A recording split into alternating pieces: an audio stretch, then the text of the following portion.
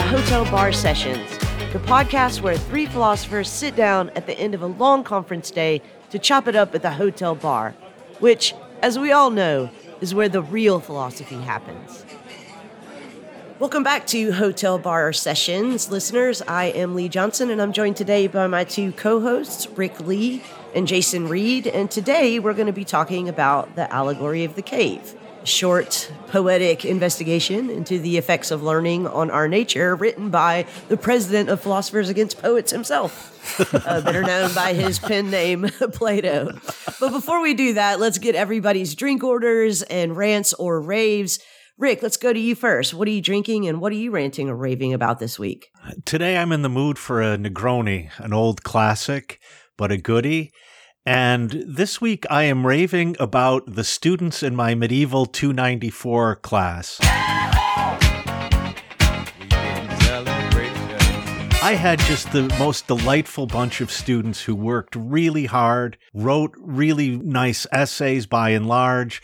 Our discussions were insightful and exciting, and so I'm raving about those students. And if you're listening, yes, I'm raving about you as well. Oh, that's so sweet.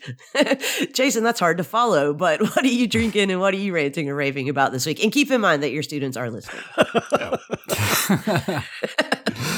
I'm just going to have a coffee because I was traveling yesterday and I'm having trouble just waking up from a long night and need a little more than my usual caffeine. And on that, I am going to rant about airline travel. I mean, there's so much to rant about when it comes to airline travel, but specifically the way in which everyone on the plane believes that they are an exception to the rule they hope everyone else follows. Yeah. Everyone thinks that they can be the one to bring more luggage into the cabin. Everyone thinks if they go out of their turn, it's no big deal. Everyone thinks that if it's just them, and you watch the cumulative effect of everyone thinking it's just them as you spend forever sitting on the ground as people try to deal with their luggage and try to deal with their seating and so on. It's like having to live the trolley problem every time you get aboard a plane. Lee, what about you? What are you drinking and what are you ranting or raving about? Well, for my drink, I think I'm going to split the difference between Rick's bar drink and Jason's breakfast drink, and I'm going to have a Bloody Mary today. Ah, nice. I am raving about the novel Gods Behaving Badly by Marie Phillips. It's a novel that basically explores the idea of what would happen if the gods of ancient Greece were still alive and living in, I think it's modern day London. And the story is that, of course, they all have these very dysfunctional and petty lives. And it's actually hilarious how she recasts them in modern jobs. I mean, Apollo is a television psychic. Aphrodite is a dog walker. Dionysius is a phone sex operator. But it's just a great novel. And, I actually read this several years ago, weirdly, in an airport. I had picked it up just to have something to read on the plane and had finished it before I even got to my destination. But as happens sometimes, I was cleaning up my living room and one of my cats had knocked it off the shelf and I was like, oh, and I picked it up again and just blew right through it again. So I highly recommend this. It's called Gods Behaving Badly by Marie Phillips. So Rick, we're going to be talking about Plato's Allegory of the Cave today. How did you want to frame this discussion? So we've decided after our episode on the section from Nietzsche's Genealogy of Morals that it's kind of fun for us to take a small piece of text, an important one in the history of philosophy, and go through it. So this week we're going to take a relatively famous story that Plato talks about in the Republic. Now, that book as a whole is about what justice is for the soul. Socrates initially makes an argument that we can figure out what justice is for the soul and what a just soul is if we could look at a larger image of it. And so he proposes we look at the just city. I think it's Plato's longest text by far, and the bulk of the text concerns itself with the construction of this just city. And then along the way, Socrates argues that in a just city, there would have to be a just division of labor, and that would include a category of people who are fit to rule the city. And, quelle surprise, these rulers turn out to be philosophers. As it should be. But this brings up the question of what is it that a philosopher does, and how is it that we could train these people to be philosophers? So long story short, Plato argues that the philosopher contemplates reality, and this reality turns out not to be the reality you're thinking about, namely the world you find around yourself, but rather something he sometimes calls a realm of ideas. So that means that the philosopher has to be trained to contemplate these ideal realities, and this ain't an easy task. And so it's in this context that Socrates provides this famous story that comes to be called the Allegory of the Cave, to give a picture of what the philosopher does and how the philosopher might be looked at with scorn by other members of society. I think this is an apology for both Socrates' role in Athens and maybe Plato's own apology for his own role in Athens.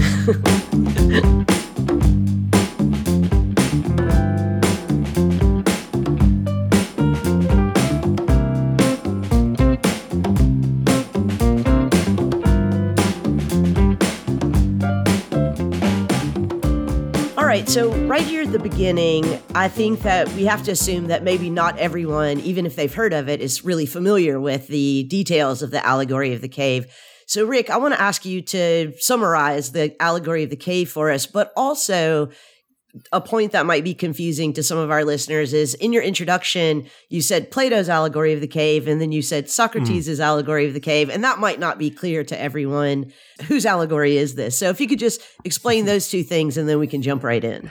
So for Dave and those like Dave out there, Plato wrote most of his texts in the form of plays. We normally call them dialogues, and there are characters who were real people who lived in Athens or visited Athens. And one of the recurring characters in these plays is Socrates. And Socrates usually, I can think of one exception, but Socrates is usually the main character and talks the most and is the one leading the discussion, asking questions and providing arguments and so on. And so in the play, this story is put in the mouth of Socrates, but the play itself is written by Plato.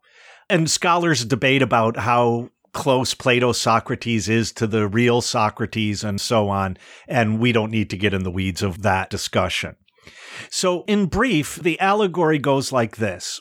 Imagine that there are people deep in a cave, and they are sitting down and they are chained so that they cannot look around and they cannot move. And behind them, there is a pathway where people can walk back and forth, and they're hidden by a screen. And behind them is a fire.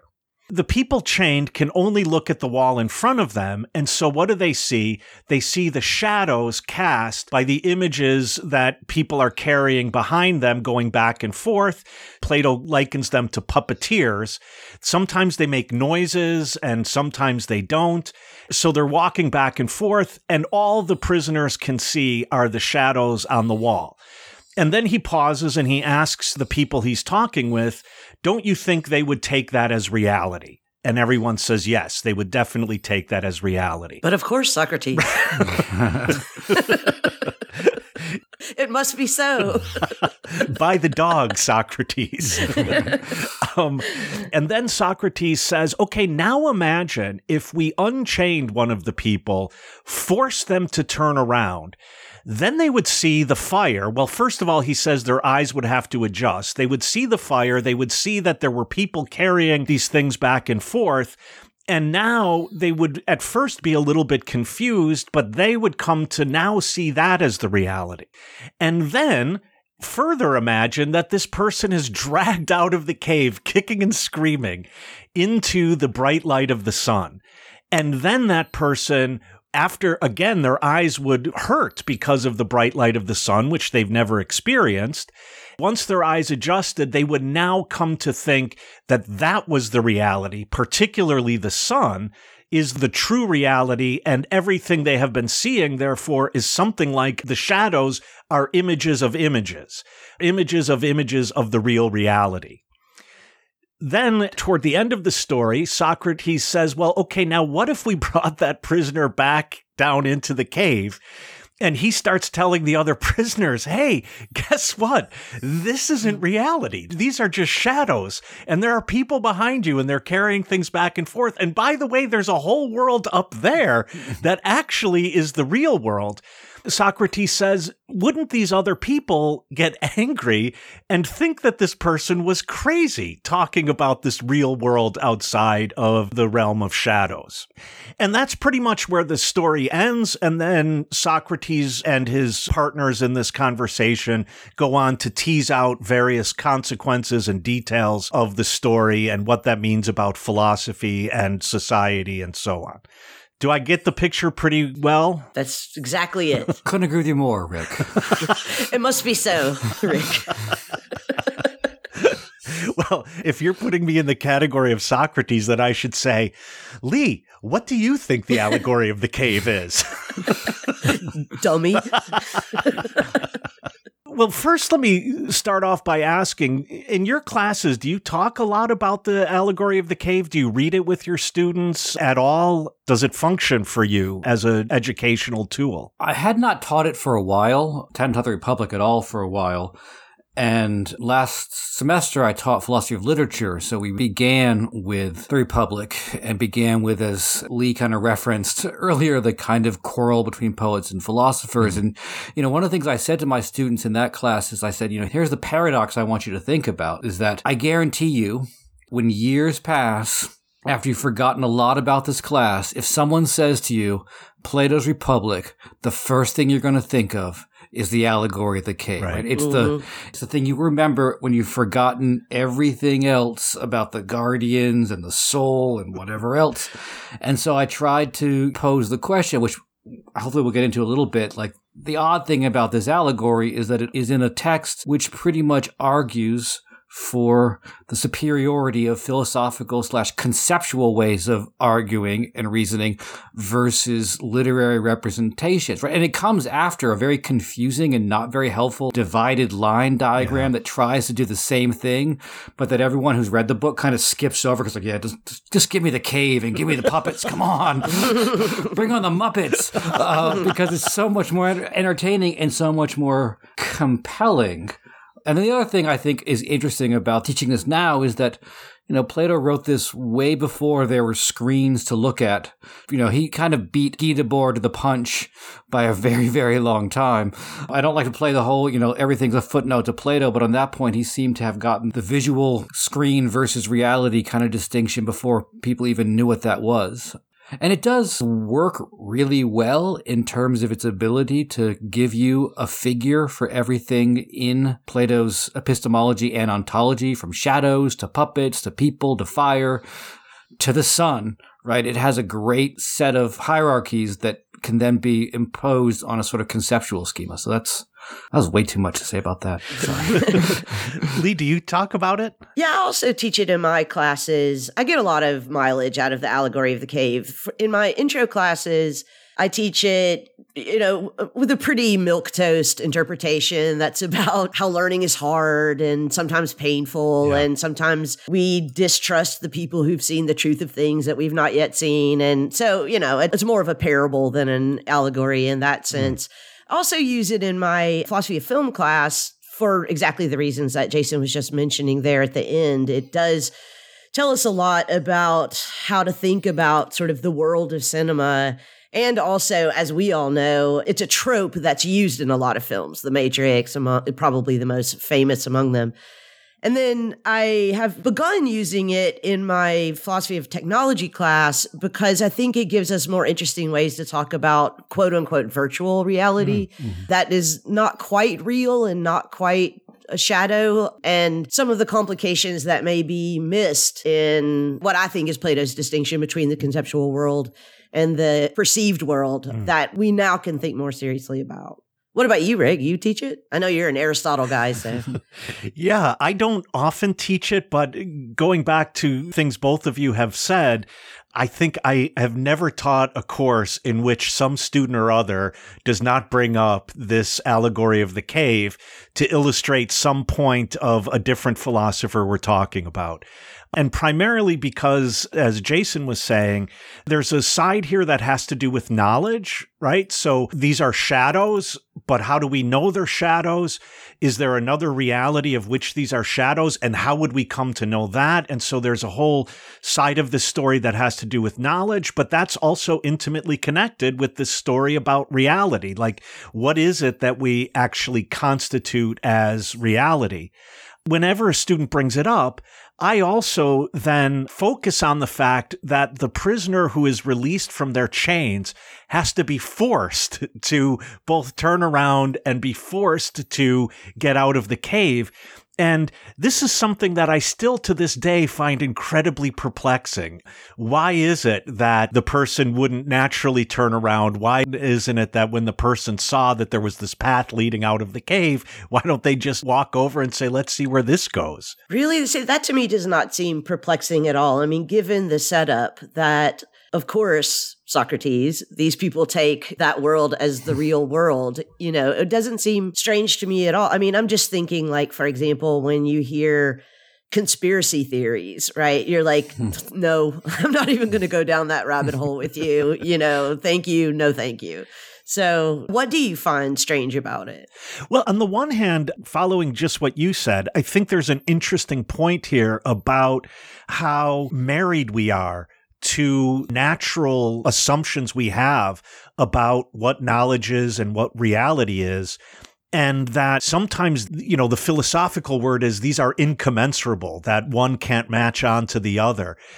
So if someone tells me that most of the leaders of the Democratic Party in the United States are living off of the blood of infants as a sort of fountain of youth, that notion of reality is completely incommensurable with mine. And hence, like you, Lee, I can't go there because I don't have even a route to go there. Which is why you have to be dragged kicking and screaming, right?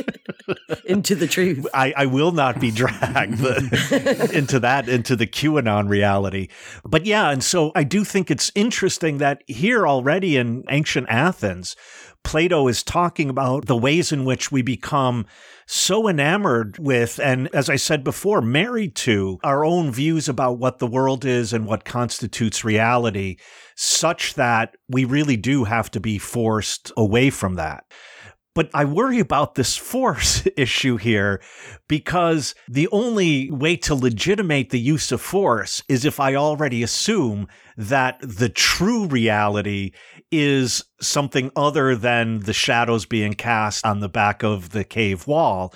And then, in a sense, I have the right to force someone out of that reality into the true reality. And that I tend to focus on with students a lot. Like, by what right is this application of force made? I mean, I'm going to argue against this point later in the podcast, but let me just right now try to give an account of, I mean, I do ultimately think that right of force is self-justified.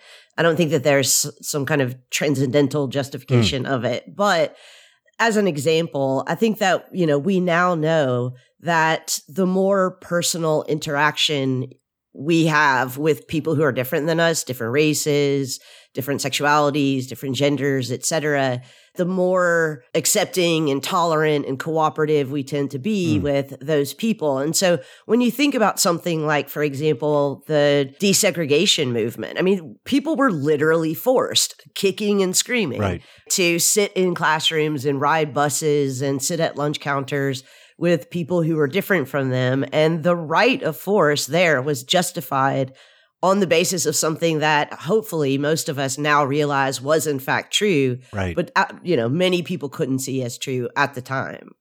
Yeah. But in a sense, I agree with you. And, maybe this is just a quibbling over words, but that right of force is based on a realization of what is true and also, therefore, what is good and just. And I think at some point we're going to have to talk about the way in which in this story, Plato/Socrates aligns the true with the good and the just. I understand what is true, and on that basis, then I am legitimate in forcing desegregation and forcing civil rights and so on. It's not as if, well, I guess your point, Lee, would be that the truth is self-justifying. I mean, don't forget also that the person being dragged out is being dragged out kicking and screaming. Right. There's a force there. There's a fight there too. Yeah. And just like, as you were saying earlier, if someone was trying to drag you into the world of QAnon, you would be exercising force on the basis, yes. Of your self-justified, truth of what the world really is. And, that manifests itself as the violence of kicking and screaming and maybe not dragging, but at least fighting against being dragged. Yeah.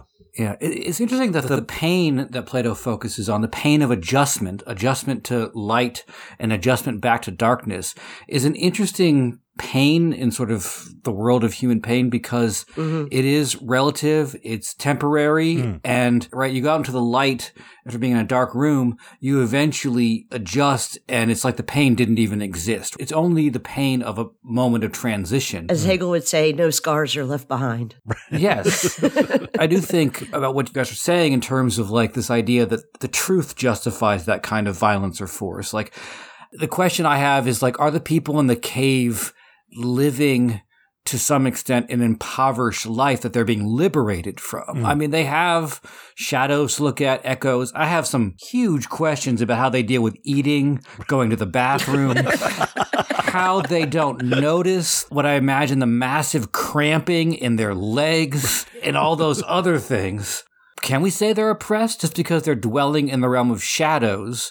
We don't seem to think there's anything else being done. I mean, they're chained, so that's in some sense oppression, but they don't know that they're chained, right? They don't resist their chains. Is the politics of this allegory only the politics of truth, of the idea that it is better to live in truth than to live in falsity, or is there another political dimension to it?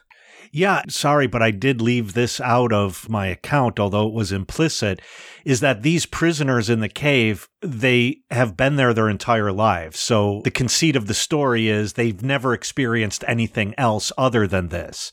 By the way, how does this one who's freed walk out if they've never walked in their entire life? Yes, where's the kicking? How does he kick? With their floppy legs. I think, Jason, you point to an interesting feature of this, namely that even while they're chained in the cave and looking at shadows on the wall, they are considered not as materially existing human beings. Because obviously, if I'm going to eat, someone's going to have to put in front of me a real thing that is not a shadow because I can't eat shadows.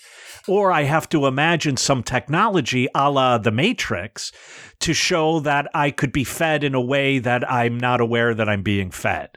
And then maybe my eating would be also projected as a shadow on the wall. And so there is a way in which even the people stuck in the world around us are considered in this story to be non-material beings without material needs and without apparently material desires and so on. I mean, this may just be a literary point, but don't you think, in part, the reason that Plato and Socrates are not bothered by giving all these details, what about the food? What about going to the bathroom? What about the atrophied muscles, etc., is because it's not really the point, right? I mean, the whole point is that this is not a real world. This world is not important in a way. And we just need to the only important point is getting out of it. Right. Yes, but it does say something about the way that philosophy thinks about the truth, right? And the way in which vision sort of stands in for knowledge in general in this, and the way in which other senses and the body's existence can be sort of written off as not really having anything to do with this narrative of truth and religion. It's all about shadows and light. It's all about seeing. I mean, there's a thing about echoes too, right? But that's kind of minor. And so it goes sight, hearing, and then forget about everything else, the senses in terms of their relationship to truth. And I was just going to also add, for fans of our previous episode about materialism, I mean, we're talking about idealism now. We didn't really sketch out a big definition, but the underlying assumption that we wouldn't need to talk about the question of the body, its existence, and we can just sort of move on to the more important stuff about what one sees and doesn't see is, in some sense, I think, the idealist bent of this allegory.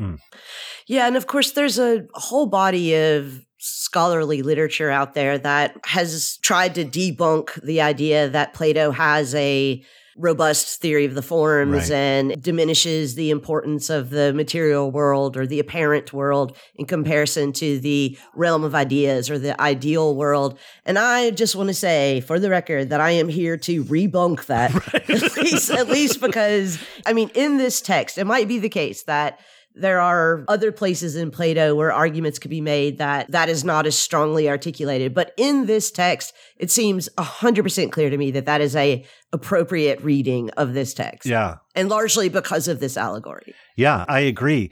There is a whole body of scholarly literature that points to this allegory of the cave and, for example, the materiality of all involved, especially the prisoners, and the way in which that materiality is removed from the account.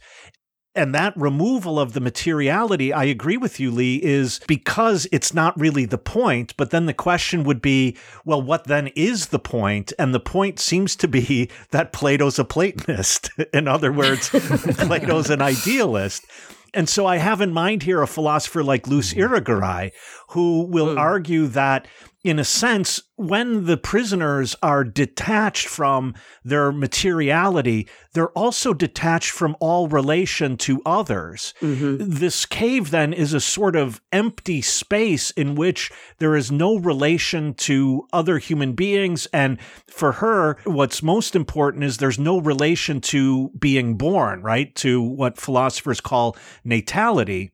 This is a move, then, from this shadow world to an ideal world, which is, she wants to argue, as much as a mirage as the shadows are, but it's just that Plato puts the word truth on the ultimate mirage of the ideas and therefore denigrates the world of these shadows being projected on the wall.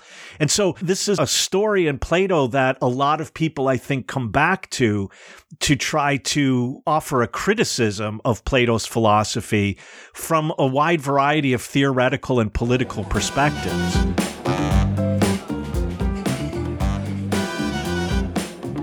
Hey listeners, we've got 3 quick asks from your hosts here at Hotel Bar Sessions. First, if you haven't done so already, make sure that you're subscribed to this podcast on whatever platform that you listen to podcasts. Second, hop on over to Twitter and make sure that you followed Hotel Bar Podcast there. We're at Hotel Bar Podcast, and you can find the Twitter handles of all 3 co-hosts in the bio there. And third, and probably most importantly, we would really appreciate it if you could recommend us to your friends and share our podcast posts on your social media. So we've talked about this allegory in terms of how it functions in Plato's text and Plato's way of understanding the world, but I think part of its long afterlife is the way in which it's kind of been adapted, rebooted, remade in popular culture. We've already kind of mentioned The Matrix.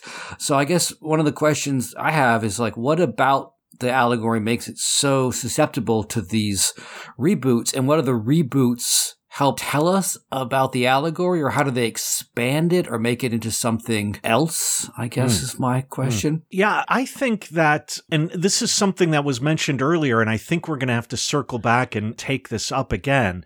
I think we have to begin with the fact that one of the things that seems to make this compelling, and as Jason said, early on, this is the thing that students most often take away from the Republic more than, any of the arguments that go on.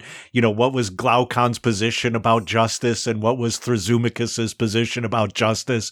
They'll take away this. And I think that it's so takeawayable, that it's so memorable, is precisely its story character, that it has a kind of vividness that arguments don't quite have.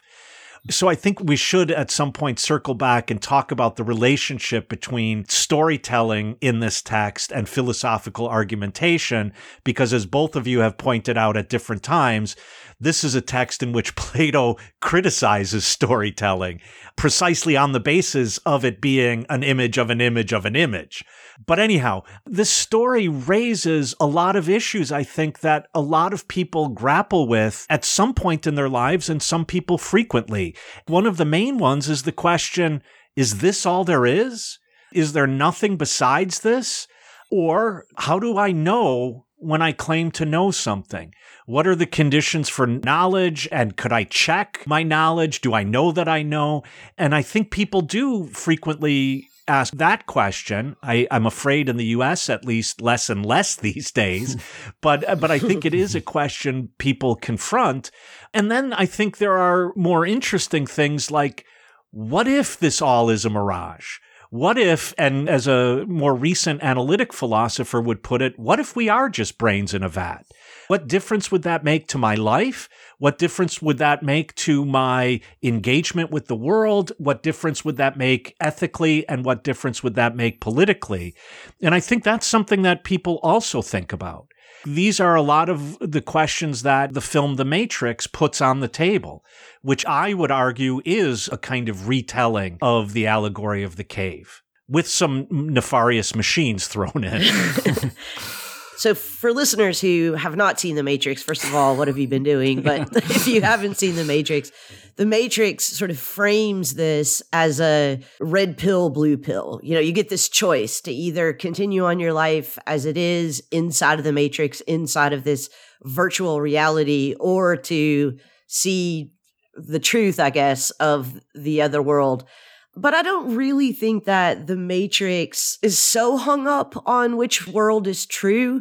You know, the fact that people aren't force-fed one of the pills, you know, they make a choice to continue on in a world that they're perfectly satisfied with as real, or another world that is also a kind of reality. I think that actually is a really pressing question today. And I just want to okay, so I haven't thought this all the way through, but I want to put this to you guys. All right, I'm holding on to my bar seat. I'm trying to rethink this story from the perspective of the people in the cave. And it reminds me a lot of, you see these videos on TikTok and Twitter all the time of parents who have these kids who are like playing Fortnite 24 hours a day or whatever, you know, and, you know, the parents come in and shut the television off or take the controller away from them, and the kids just lose it. Right. And you hear the parents say, it's not even the real world. Go outside. You're just sitting in front of a television, et cetera, et cetera. I mean, basically they're making Plato's argument. Right. Right. And, you know, I think that there's good reason to empathize a bit with the kids in this. I mean, their kids claim that it's not an unreal world. Right. My friends are here. Yeah. This is meaningful to me. You know, I'm doing something. Whereas if I go outside, none of my friends are going to be out there, you know, because they're all here. And you know, I don't know how to just go do things in your world, your real world. Right. I know how to do things in this world. And so yeah, they're going to be kicking and screaming when you just shut off the fire and say, go outside. And oh, by the way, it hurts, but yeah, just go anyway. Right. You know, and you know, like probably the kids do have atrophied, you know, leg muscles. I don't know, but you know what I'm saying? I do think that this again comes down to Plato's paranoia about poetry. And I mean poetry generally. So today that would be film, novels, video games, virtual reality and all of its iterations, including social media, that, you know, he just thinks none of this is real. Right. And so like we just have to drag you kicking and screaming away from it and not even stop for a second and have a conversation about what is valuable about it. Right. I mean, Lee, since you brought up Fortnite, it reminded me that one thing in the allegory that we didn't talk about is that the people in the cave, Plato says, have contests where they identify different shadows and sounds, and they reward the people who can perceive the best. So there is a sociality within the cave. They have these shadow sound games, right? And that plays a role in Plato's story, because once the person is dragged into the light, they come down. They can't play the shadow game at all anymore. It all just looks like pointless, and it all just looks like shadow. Right. So there is a sort of like perspective. I mean, first of all, there's a sociality there, but there's also the sense that like once you leave the cave looks fake to you. It looks like meaningless and pointless. Right. But I guess the other thing in terms of thinking about the Matrix is the one thing that Plato's version is sorely lacking in is a reason for why all this is happening in the first place. It's just kind of a once upon a time, there was this cave, right? And the various attempts to sort of update and reboot the story, the Matrix they live. Always add a sort of socio or economic reason for it, that there's something that the people in the cave don't want you to see, right? What they don't want you to see, the machines that are living off of us, the aliens that are exploiting us, right, etc. And I think that dimension, it changes a lot because, as we were talking about earlier, is living a fake life necessarily bad?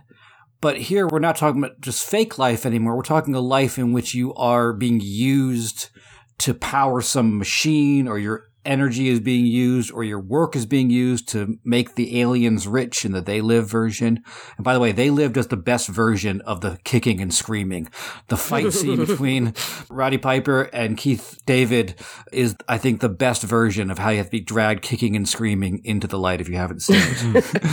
Yeah, that also reminds me of one question that I've always had since I very first read The Allegory of the Cave as an undergraduate, which is, why does the guy who goes back into the cave, why does he go to the prisoners? Why doesn't he go to the puppet masters and be like, stop, what are you doing? And I do actually think that this is evidence of what is sometimes a kind of deficiency among idealists in thinking about political philosophy, is to think, oh, really what needs to happen is just everyone needs to be enlightened. Everyone needs to become philosophers, and not, we need to go down and try to figure out why this world is being constructed and to what ends and for what purposes, which the prisoners can't tell you, but somebody needs to go to the puppet master and be like, who's signing your paycheck, dude? Why are you here? Yeah. What is this job? Yeah. And why are you involved, as a mid-level bureaucrat in this operation of social oppression? Yeah. What's your end in all of this? I agree. And for me, the character in The Matrix, I can't remember the character's name, but he's the one who decides he wants to go back into the Matrix. And so he betrays his comrades who are all outside of the Matrix. I've always found his arguments compelling. Like, one of the things he says is, I miss the taste of real food. Well, real Matrix food. All of these sensory experiences were much better as images than they are in real life. And why shouldn't I prefer that? Why should I be enlightened? I think Jason's right that the Matrix does put an explanation on this. Namely, the machines in the Matrix are using us as batteries, basically. And that's why we live in the world we live in. But the question I think that the Matrix asks, and let me be clear, I think only the first Matrix is interesting. I think the next two are not as interesting as the first one. But the question that it asks is, okay, if you knew the truth, which choice would you make? Would you make the choice to be in the truth, in the real world, so-called, or would you make the truth to be in the Matrix? And I think the Matrix, the fundamental argument is you would have to prefer the truth. You would have to prefer reality to the world of images, the virtual world, the shadow world, etc. I'm unconvinced. I'm unconvinced as well. But nobody ever says, I don't think so, Socrates. No, and for those of you who haven't read a lot of Plato, almost all of the characters in these conversations, the role they play is mostly in this way of like cheering Socrates on and saying, yes, indeed, that must be the case. And by the God, Socrates, you're so brilliant. And I never thought about that before. And, so on. So there's not a real conversation frequently in these texts. But the other thing that Matrix does in updating Plato is that, once Neo, played by Keanu Reeves, is liberated and goes back in, he doesn't go back in and just sort of say, hey, everyone, this is fake. He goes back in and he really ultimately becomes a superhero, right? Because he knows that the rules of this reality are a construct. There's no actual gravity. It only appears like there's gravity. He can fly. Like the speed of bullets is itself fabricated. He can dodge bullets. He can master any martial art. He can fly a helicopter if he needs to. He can do he basically, like, one of the things I like about that movie is it kind of like offers a weird justification of the action movie genre anyways. Like, this is why the guy never gets shot. This is why the guy seems to know how to deal with any weapon in any vehicle, because there's someone downloading stuff to him. And the way in which, you go back into the cave and you actually utilize the distortions of the cave against it. Go back to teaching this. When I taught this in philosophy of literature last semester, I posed a sort of the classic and, not very interesting problem, though. Side note, my first philosophical essay was on the Republic and the paradox of the allegory in a book that rejected poetry. So shout out to Morris Kaplan. I believe he's still teaching at SUNY Purchase, Intro to Political Philosophy. Long story. I should have got into philosophy right away, but wow, I went off topic there. But he was too busy kicking and screaming. The point being, my students said their solution to this is, well, why does he tell the allegories? Because we're all still in the cave. And when you go into the cave, you have to be able to speak cave talk. To some extent, the allegory is Plato speaking cave talk to us, right? And the cave talk is precisely the fact that it tells a really memorable and convincing sort of story that can be retold and rebooted in terms of our concerns about other types of illusions and reality. If that's true, I guess my question is, and this is also a question for The Matrix, which also in its own way is a kind of cave talk because it speaks the language of blockbuster action cinema, does speaking the language of cave talk get us out of the cave, or does it just become another shadow on the wall? Can you do both? Can you both be an entertaining shadow and get people to turn towards the light? I think it might just be cave talk all the way down, right? Because this is a poetic story told in a story about Socrates, in a story about a conversation that they had, in a story about justice, in a story about truth and the good. I mean, this is, of course, always the problem when you're talking about Plato as an idealist who rejects poetry is, why is he writing in dialogues? Why is he using a fictionalized character? I mean, a real historical person, but a fictionalized version of that person to tell stories about truth in a poetic genre, So I don't know that you can get out of it. It just does seem like, as you say, cave talk all the way down. But assuming Lee's position, which I think has to be right, that this text as a whole, written as a play in which there are characters who are fictionalized and the conversation is probably fictionalized and so on. But within that drama, part of what goes on is argumentation, right? A kind of logical step by step. If this is true, then isn't that true? And if that's true, then therefore this must be true, which reads in a completely different way than this literary part. And so then the question is, are those arguments then also allegories? Are arguments just another use of literary or poetic language, but like the meter is different and the rules of composition are different? In a sense, if it's allegory all the way down, then what do we do about the arguments that go on in this text? I mean, I think we have to think about this as not a contrast between true and untrue or real and apparent, but about different kinds of truth and different kinds of realities. And in that sense, going back to The Matrix, it is about which you prefer. Do you prefer the red pill or do you prefer the blue pill? And if we put it in that context, then I think it makes sense to frame all of this in an allegory where the image of the sun represents not the truth, but the good. So I see philosophical truth as a better good than artistic truth, or I see a reality like that outside the cave as a better reality, a more good reality than that inside the cave. Now that I can swallow, although I still think Socrates is an asshole in getting that point across. Well, I think Socrates is always an asshole, but that's just me. And also Nietzsche, I think.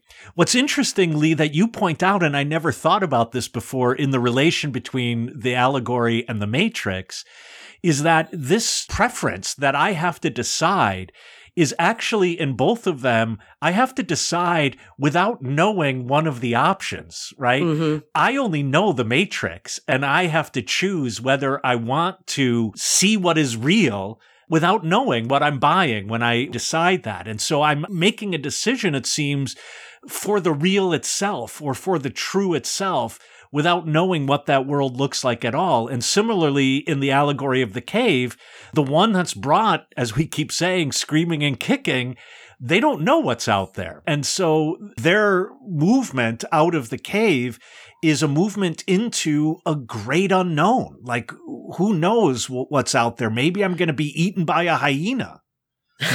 Yeah, and I think because Socrates is only ever talking to patsies and not anybody that would, have a real conversation, that he doesn't follow that logic all the way through to see that this very allegory would justify many stories about what is real and what is true that are contrary to what he and, by extension, Plato think. So, think about how St. Paul writes in one of his epistles, now we see as if through a glass darkly, right? Mm-hmm. But then we will really see, now we only know shadows, then we will know the truth. Clearly as a way of justifying a reality and a truth that he believes is good, the good, that I'm positive Socrates would say is a story, is that St. Paul is still in the cave. Right. And I think it's interesting to think about, speaking about the Matrix and the afterlife of this kind of allegory, the way in which red pill has become the preferred term for the whole world of like men's rights activists and so on. It's become sort of instrumental to various types of conspiracy theories where the very notion of a shadow world and a true world which isn't apparent and which looks false and looks confused to those who are too accustomed to the shadows is an idea which, if it has a politics, it's adaptable to so many different versions, right? It doesn't really attach itself to any specific idea about what the content of that truth is and what the kind of world you're advocating for. You can make anything into your illusion. This is why, John Carpenter, director of They Live, has to keep explaining that no, he was not making an anti-Semitic argument in They Live. He says, I was talking about, yuppies in the Reagan Revolution, but apparently once you tell a story about there's this apparent world, people are too caught up in the shadows, there's truth that only I possess, the politics of that can be adapted to pretty much anything. Yeah, there's only one main structure in this, and that is that from the perspective of the decision about what reality is, everyone who does not accept the truth of that is then sheeple. Right. And so the world is set up that either you know the truth or you're sheeple, and it doesn't matter what that truth, it's adaptable to whatever truth. Right. Although, there is in the Republic a kind of prequel to the Allegory of the Cave, and that is the story of the shipbuilder. And one of the things that's interesting about the shipbuilder story, which is, so this guy builds a ship, but he's not qualified to captain it. He's looking for a captain. And Plato says, well, there are these two different people. One is this person who can really talk up the shipbuilder, is a smooth talker. They make him the captain. But there's the other person who really understands navigation, but he or she is dismissed as a stargazer because they're always just looking up at the sky. And what does the sky have to do with the ship? They're totally disconnected. But one of the things that's in the prequel, it's not in the allegory, is that if you trust the smooth talker, sooner or later, your ship crashes or gets stuck in a storm or gets totally lost, right? There's the idea that the knowledge of the idealized world there, the world of stars, has some real bearing and effect on the world of fabrication, right? To be able to see the true reality has an effect in the world of illusions, right? And I think that's an important point that gets kind of lost or gets kind of written out of the allegory. In the allegory, truth just seems pointless to those who are in the cave, right? You come down, you say, there's all this other stuff, and they say, we shouldn't trust you. You can't even identify shadows anymore. You're like, you're stumbling around in the dark. Why should we listen to you? But the shipbuilder story seems to suggest that knowledge about the actual reality should have an effect even in the cave, which I think the allegory doesn't really have a way to do that.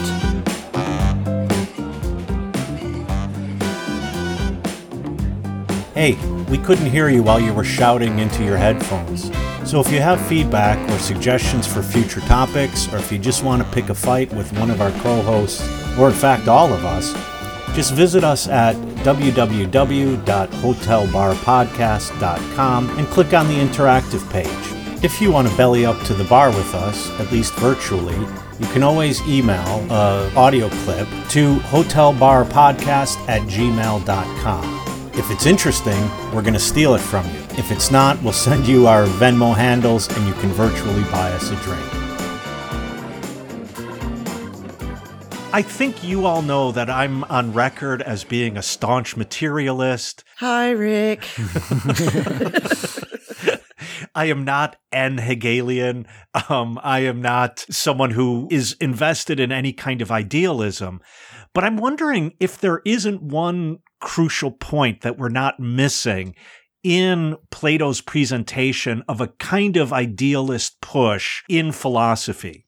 And that is, when you look at the prisoners, either in their initial condition or in relation to the one who comes back and cannot even pick apart these images and say what they are, in both cases, what is accepted as reality and the way that things simply are, and they cannot be otherwise, and they have to be this way.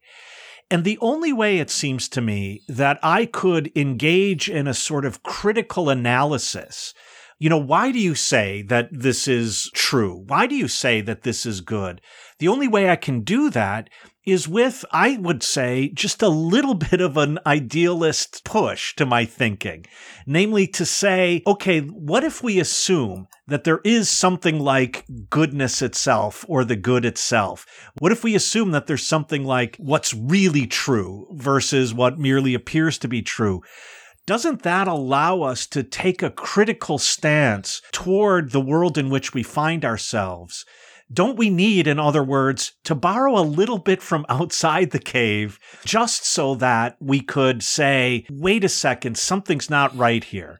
I agree with you, Rick. I also think one of the great virtues of Platonic idealism is that it encourages in us a desire to find what the good in itself is or the true in itself is. My concern with the prisoners in the cave is not so much that they're comfortable in a world of appearances, but that they're being deceived. And I think that having in you a desire to, no matter how comfortable you are, to be aware that you might be being deceived and to look around every now and then, even if it's uncomfortable. You might try to look around and realize that your neck is chained, for example, and you might have questions about why that is the case. I don't necessarily think that you have to sign on to the hard version of the theory of the forms and the form of the truth and the form of the good to still take it as an inspiration to pay attention to the way that you and others might be being deceived. Yeah, that's a clearer way of saying what I said as sort of borrowing a little bit from idealism in order to say, wait, what is this thing around my neck? Going back to what you were saying earlier, Lee, and something that I think Lily and Lana Wachowski and John Carpenter got, that like the problem with the Allegory of the Cave is that it believes that the truth will set you free and that truth itself is liberation. I think the emphasis on deception means that when you go back to the cave, don't go back down to the prisoners and try to convince them they're in a cave. Go find the puppet masters and, start kicking some ass, are the puppet masters, and liberate people that way. I came here to chew gum and kill puppet masters, and I'm all out of gum. Exactly. That's where liberation comes from, addressing the deception and the manufacturers of deception, not just presenting people with the truth, because when you present people with the truth and something Plato got right, you're going to seem like you're stumbling around in the dark because the truth that you're speaking of has no relation to the shadows people see. So better to address yourself to the puppet masters than the audience. I also just want to mention that I think one thing that is really underutilized in this Allegory of the Cave is a lesson about friendship. The fact that the guy who leaves the cave goes back into the cave, even if it's to tell his friends that they're being deluded, and even if he just has to walk right by the puppet masters to do that, he still goes back down. And we can only think that he goes back down because he cares about them in some way. And, and I think that is something, like, you just never hear people use the Allegory of the Cave to talk about that, to talk about how none of us arrives at the truth all by ourselves. Some of us have to be dragged kicking and screaming by our friends, and some of us have to go back and find our friends and drag them kicking and screaming. But it's the friendship, the fact that because I care about the truth and because I care about the good and because I also care about you, this is, not a solo project for me. Yeah, and on that note, we care about you, our listeners. We keep coming back down to the cave of your ear holes every week to deliver the truth. And in the spirit of friendship and support, we also need your help in delivering this because it takes resources to get back down into the cave. So you can support us. Patreon.com/hotelbarsessions. There are many different levels to keep us coming back down into the cave week after week to deliver our truth, or maybe it's a puppet show. That's up for you to decide. Or just talk cave talk. Just talk cave talk.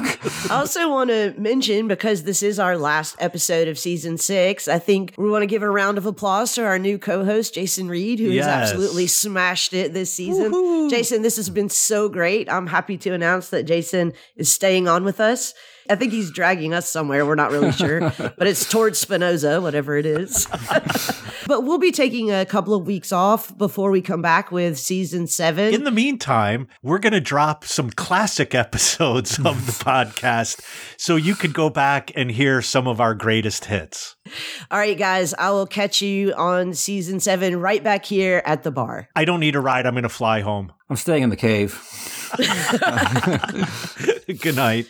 Good night.